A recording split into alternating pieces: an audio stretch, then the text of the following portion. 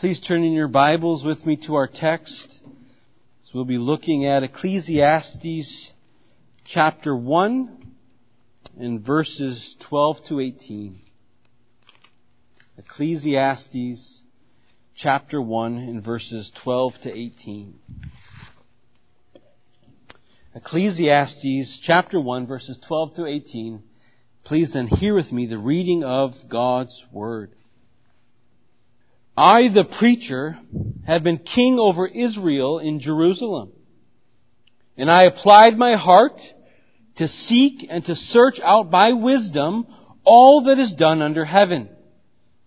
It is an unhappy business that God has given to the children of man to be busy with. I have seen everything that is done under the sun, and behold, all is vanity and a striving after wind.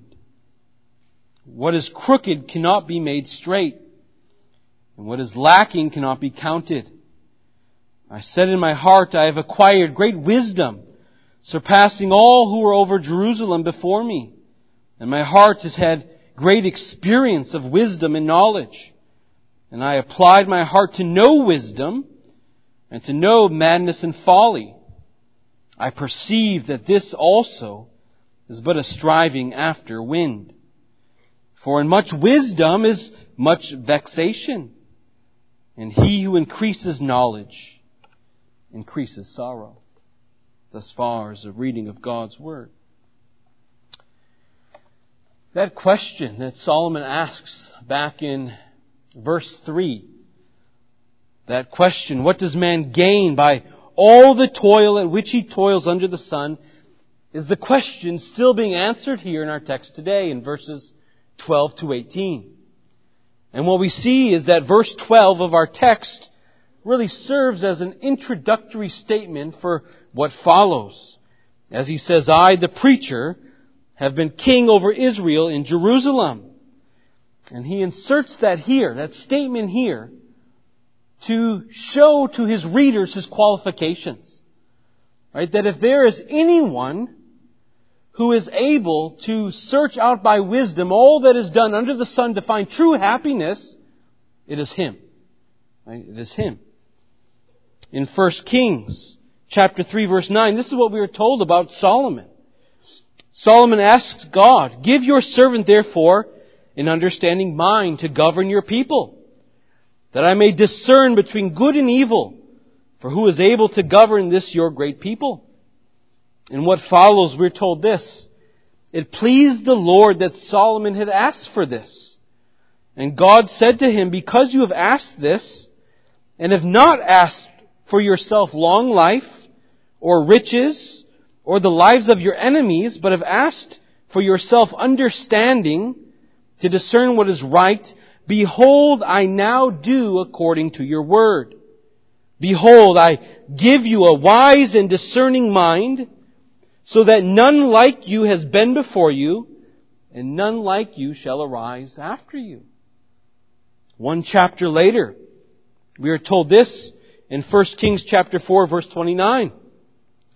God gave Solomon wisdom and understanding beyond measure, and breadth of mind like the sand of the seashore, so that Solomon's wisdom surpassed the wisdom of all the people of the East, and all the wisdom of Egypt. And finally, in verse 34 of 1 Kings chapter 4, we are told this, and people of all nations came to hear the wisdom of Solomon. And so we see that verse 12 establishes Solomon's credentials as someone who is to be believed on the basis of his own experience when he tells us, right, when he tells the hearer about the utter vanity of wisdom. Right? Solomon had wisdom that none of his contemporaries enjoyed. And what Solomon found was this, that the more wisdom that one got, that it did not, nor will it ever suffice to make one happy. Right? This is what Solomon discovered. This is a lesson then in humility that all people need, isn't it? And yet it's a lesson in humility that not all people get. Right? Throughout the generations, right, we have people who believe that through human wisdom that they can solve every problem that we as human beings experience, don't they? They think that it can be done. They think that there's an earthly answer for everything that plagues man. This is why we keep creating medicines, right? And more medicines and more medicines and more medicines to satisfy all the issues that all the people of the world are dealing with. Why they keep stacking up degrees in school, right? Applying themselves to the quest of discovering the answers that plague the souls of men. But as Solomon himself applies his heart to search out and to seek out, right, all that is done under heaven, what does he conclude? In verse 13, that it is an unhappy business that God has given to the children of man to be busy with. In this statement here, we see now Solomon's apologetic aim come out once again, don't we? Right? He's addressing the frustration that every child of man who sought true happiness and contentment in this world has had to deal with. He's saying it can't be done. Right? It's futile to try. But man does not heed the warning. Right? He continues persistent in his stubborn hard-heartedness, right? Like a man who's trying to beat his head against a brick wall, thinking that one day he will get through, when inevitably he will always fail. Right? Man thinks that the wiser I become, the happier I will become. But what Solomon discovers is that the very opposite is true. It's like striving after the wind, he says. Let me ask you this. Have any of you tried to wrangle the wind before?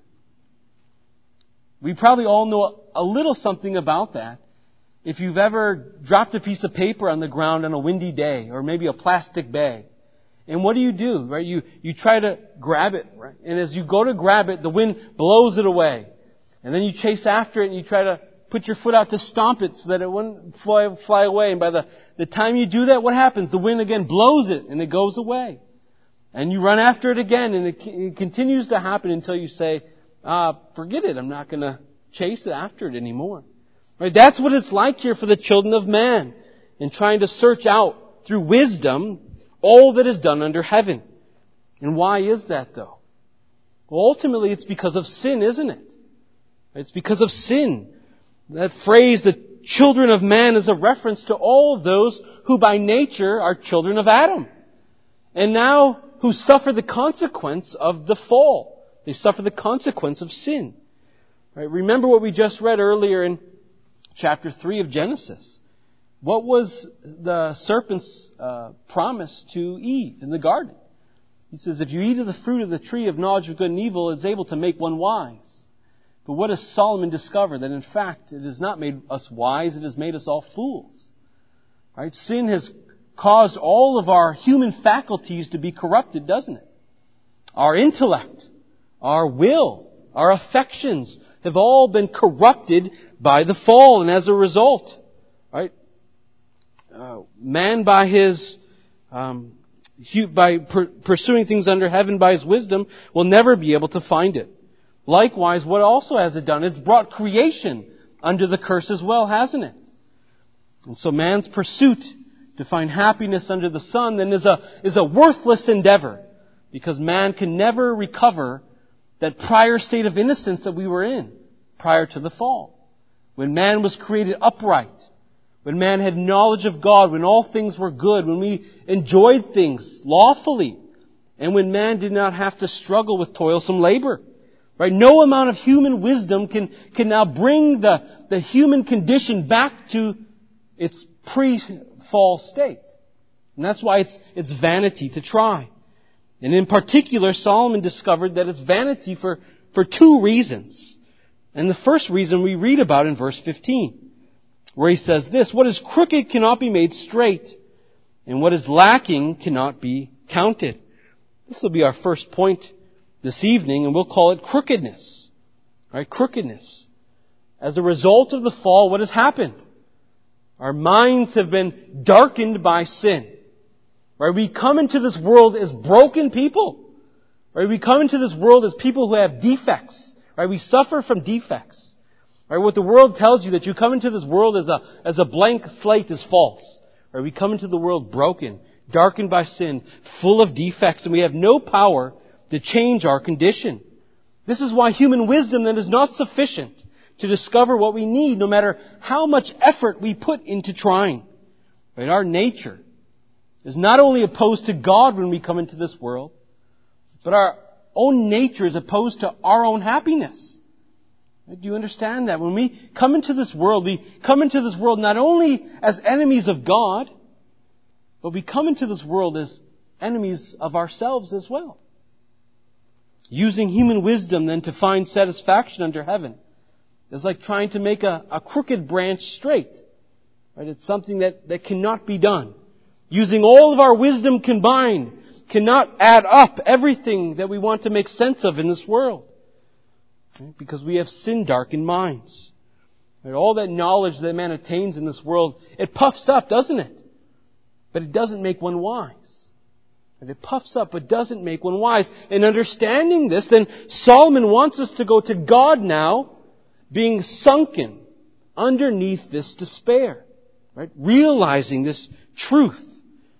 Knowing that true happiness will never be found unless we are first made sensible or made aware of our own crookedness. Right? We need to understand that we are crooked people, and only then can we run to Christ, because we might know then that although we cannot fix our defects, although we cannot fix our brokenness, that Christ can. Right? We know that Christ understands our frustrations. Right? Christ understands our defects. He knows our powerlessness to change our condition. But what we lack, Christ supplies. Jesus says to His disciples in John chapter 16, verse 33, I have said these things to you, that in me you may have peace. In the world you have tribulation, but take heart, I have overcome the world. And where has Jesus overcome the world? He's overcome the world on the cross. And see then, it is the cross and faith in He who laid down His life upon it, which is the only way in which the crookedness of man will ever be made straight. Right? This is something that the wisdom under heaven will never uncover. Right? This is something that needs to be divinely revealed to man by God. This is why Paul says in 1 Corinthians chapter 1 verse 18, for the word of the cross is folly to those who are perishing. But to us who are being saved, it is the power of God. In verse 21, for since in the wisdom of God, the world did not know God through wisdom, it pleased God through the folly of what we preach to save those who believe. In verse 23, but we preach Christ crucified, a stumbling block to the Jews and folly to the Gentiles. But to those who are called, both Jews and Greeks, Christ, the power of God and the wisdom of God. May we see our need, right, to apply our hearts to seeking and searching out Christ and the cross. Right? Let us learn our need, our desperate need to study our Savior who is wisdom incarnate. If you ever hope to escape the misery of the unhappy business of the children of man. Right? Because in Christ we find true happiness. Right? In Christ we find our purpose here on earth. In Christ we can discern spiritual things which the natural man is never able to answer. In Christ we learn why things happen the way that they do. In Christ He then takes away the frustration of the never-ending quest for answers. You know why that is?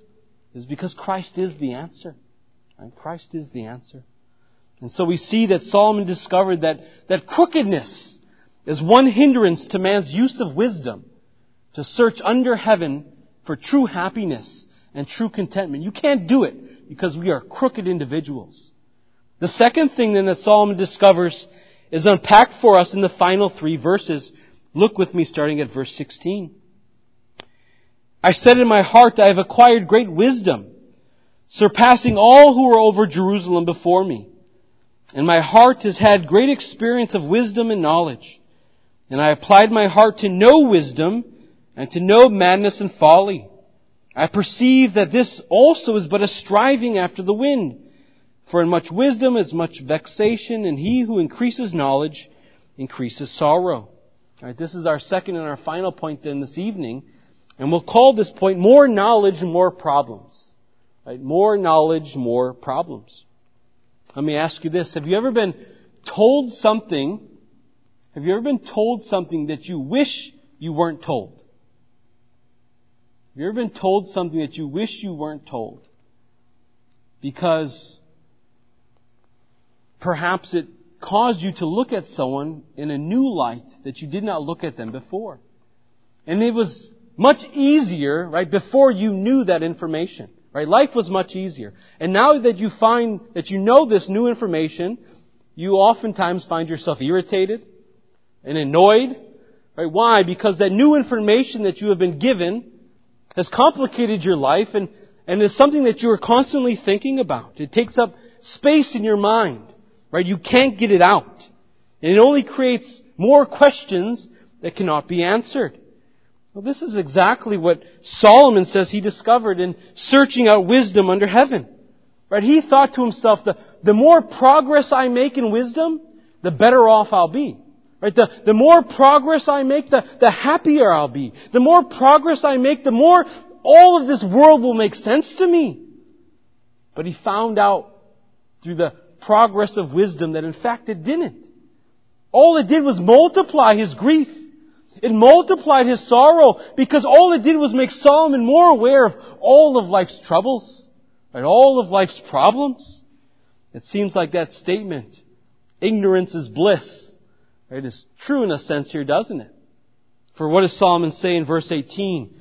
For in much wisdom is much vexation, and he who increases in knowledge increases sorrow. And it's not as if Solomon gave little effort in his endeavor, right? Like many of us do, right? We want to search out the answer to something. We try a little bit. If we can't find it, we give up and we forget about it. We never think about it again. But that's not what Solomon did. He applied his heart diligently to the study of these things. To both wisdom and to madness and folly, we're told. Now that phrase, madness and folly, is not to be understood as two different things, but rather two different terms describing the same thing. Right? When we think of madness and folly, think of something like law and order. Right? Two different terms describing the same thing. And so what Solomon is trying to do here is contrast wisdom with folly. And now he says he searched out to study madness or folly, or not to think that he searched out the study of things that are crazy. Right? But rather this phrase, madness or folly, conveys the idea of pursuing pleasures. And in particular, pursuing immoral ones. Right? This is the same way that it's used later in Ecclesiastes chapter 9. If you look at Ecclesiastes chapter 9, and in verse 3 we see the same way that it's used. There we read, this is an evil in all that is done under the sun, that the same event happens to all. Also, the hearts of the children of man are full of evil, and madness is in their hearts while they live, and after that they go to the dead. Right? So what Solomon did is that Solomon pursues wisdom, and then Solomon throws himself in all of the carnal and earthly enjoyments this world has to offer. Right? Thinking that he can, through one of them ways, find ease in this life. But what are we told here? That it was striving after the wind, which is to convey to us what? The utter impossibility of finding ease in life or rest for the soul in either of these things. And maybe, brothers and sisters, that's something that you yourselves have experienced. Perhaps many of you in your youth, right, threw yourselves into all sorts of carnal and earthly enjoyments, thinking that you're going to fill some void that you are missing, that you're going to find some answers that you want answered. Perhaps for others of you, you have used your life in the pursuit of knowledge, but maybe it's knowledge of the world's religions, or knowledge of human philosophy, or knowledge of science, thinking, if I study these things, I'm going to discover the answers that man have longed to have answered. But in both cases, I think what we've all discovered is that none of them helped. Right? None of them helped. Maybe they mask our issues and our problems for a time. Perhaps they act as a Band-Aid, but those issues and those questions kept bubbling up and arising up, and we never had answers for them. But that is because they were searching out answers in the wrong things. Right? We're searching out for answers for the wrong things. This is the problem with our world today. They continue to persist in looking for those answers in everything under the sun, instead of looking above to He who reigns above the sun. Instead of trusting in their own capabilities, what does God call us to do? In Proverbs chapter 3, verses 5 and 6, trust in the Lord with all your heart, and do not lean on your own understanding. In all your ways acknowledge Him, and He will make straight your paths. Right? This world, and perhaps too many of us, take up too much time studying the wrong things. Too many neglect the study of the one in whom we need. Right? People have a thirst for knowledge, but oftentimes it's not right knowledge, is it? People want to accumulate a lot of knowledge, but what they know will eternally do them no good unless they first come to know Jesus as their Lord and their Savior. In John chapter 17, verse 3, Jesus says this, "And this is eternal life, that they may know you, the only true God, and Jesus Christ in whom you have sent." So see what Solomon could not find through the use of human wisdom, and what you and I will never find through the use of human wisdom, Jesus provides. Right? He brings joy into the hearts of the saints. Right? He will cause you to learn contentment. He will establish your heart secure in Him. He will make your souls happy. And He will bring satisfaction to them and make them to be satisfied. And now because of this, it is this wisdom that comes from above there to guide the people of God in every single thing that we pursue below. As Paul says in Colossians chapter 1, verse 28, "Him we proclaim, warning everyone and teaching everyone with all wisdom, that we may present everyone mature in Christ."